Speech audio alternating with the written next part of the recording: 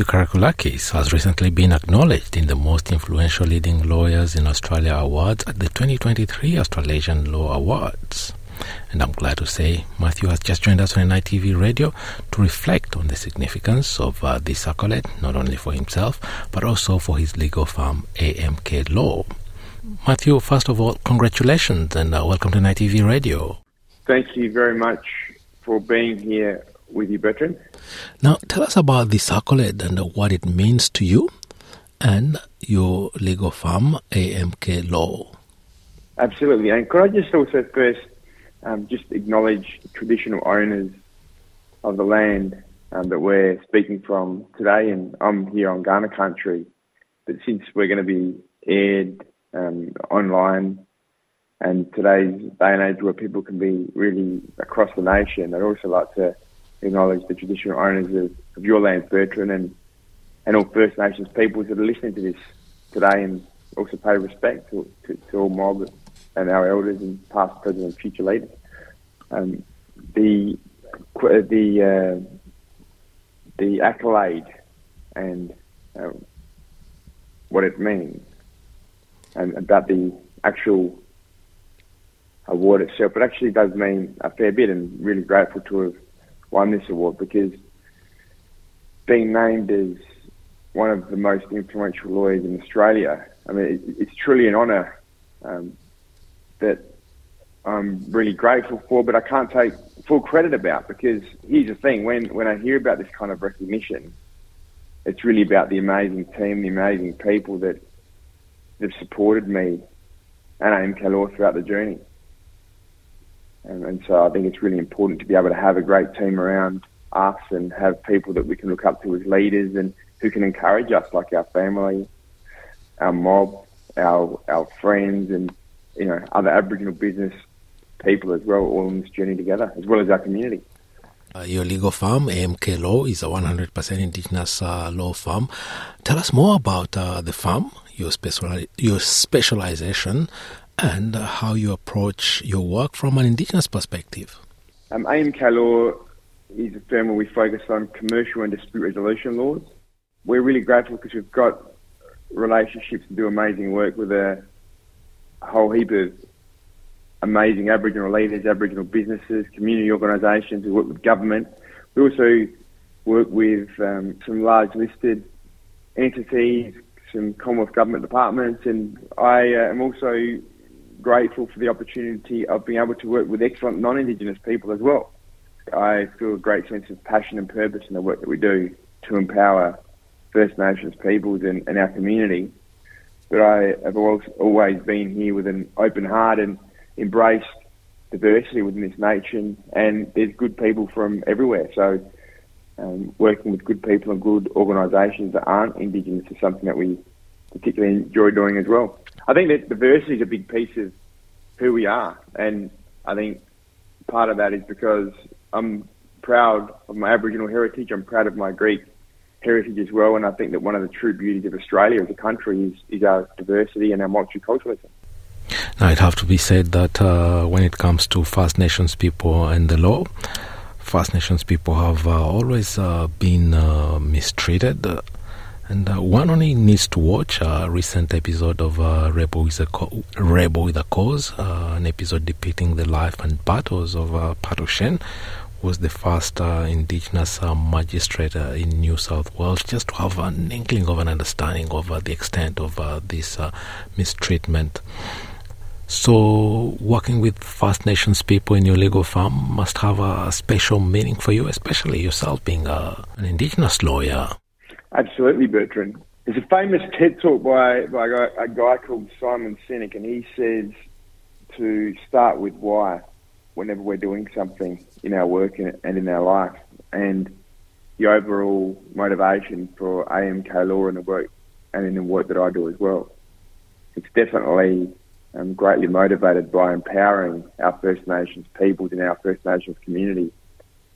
I think that's the heart and core of all the work that I do, and also all the work that AMK Law does as well. And through our work, we feel really, really grateful at this present moment, speaking about empowering First Nations community and our people is something that is, there's a bit of pain from the outcome, the result, and what was shown over the weekend with the voice referendum. But if we speak about the motivation towards empowerment of our Aboriginal people, it's really about understanding that business is a powerful vehicle, and we've got some programs to do with black cladding, and we've got some programs around governance. And through my nearly 20 years of experience as a commercial and also litigation dispute resolution lawyer, these are areas where I feel that I can make the most meaningful impact. A lot of Aboriginal lawyers go out and work in areas like human rights and criminal justice, family violence, and there's been a great need in those kinds of areas for many years.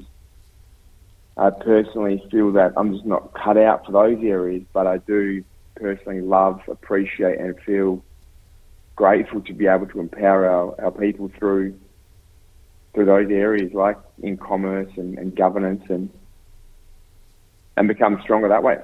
It's excellent. Building capacity in those areas as well. It's great, that you're in that particular niche where Indigenous presence is needed.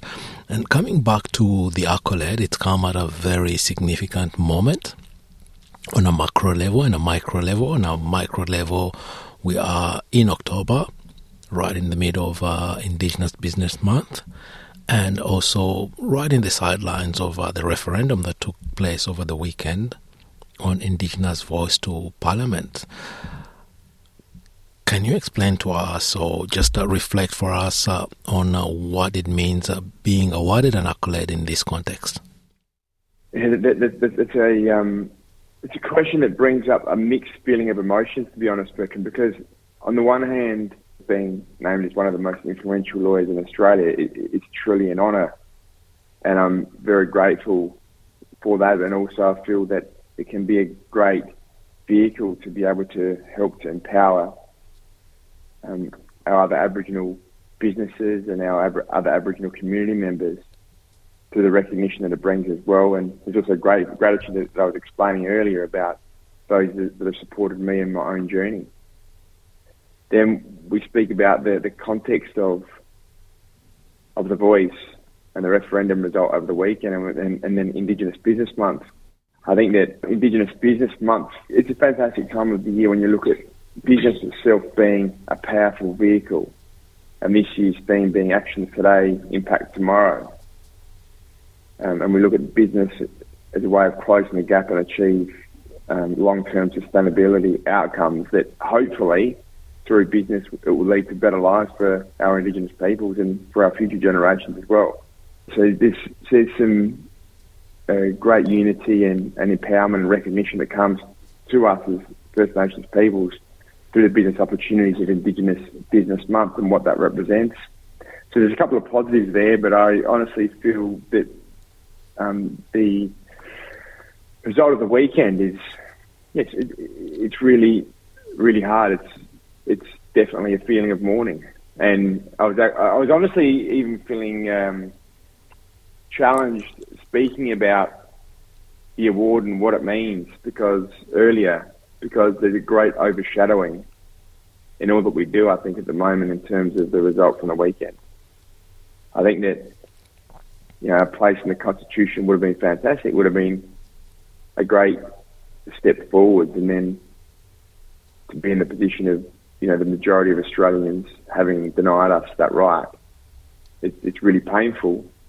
I think that I personally, and what we all do, feel our own pain, and we feel the pain of our ancestors, our elders, our community, our future generations. There's just a whole heap of pain right now. I totally concur with you and fully understand the depth of the pain that First Nations people are feeling right across the country. And being in the media, I could say that they know would prevail, but nothing prepared us to the extent of the resounding rejection of the question that was put to the people. It really was an outcome that is painful. And when you look at the past and the past 230 odd years and what's happened to us First Nations peoples and our families since that time, it was seen as a way of trying to make a step forward from that deep pain from the past. But I think that at the moment we are feeling the consequences, feeling racism, really, I think, as a result. And one of the most painful things that I think happened through the referendum process was there were a lot of people that were making outlandish racist comments that were disguised as being a political opinion. I just hope that we can come together, support each other in this time and help each other. And I just hope that we can, that we can recover, and our families and our communities can get through this. Yeah. Well, Matthew Karakoulakis, thank you very much for joining us on NITV Radio today. Thank you very much for having me, Bertrand.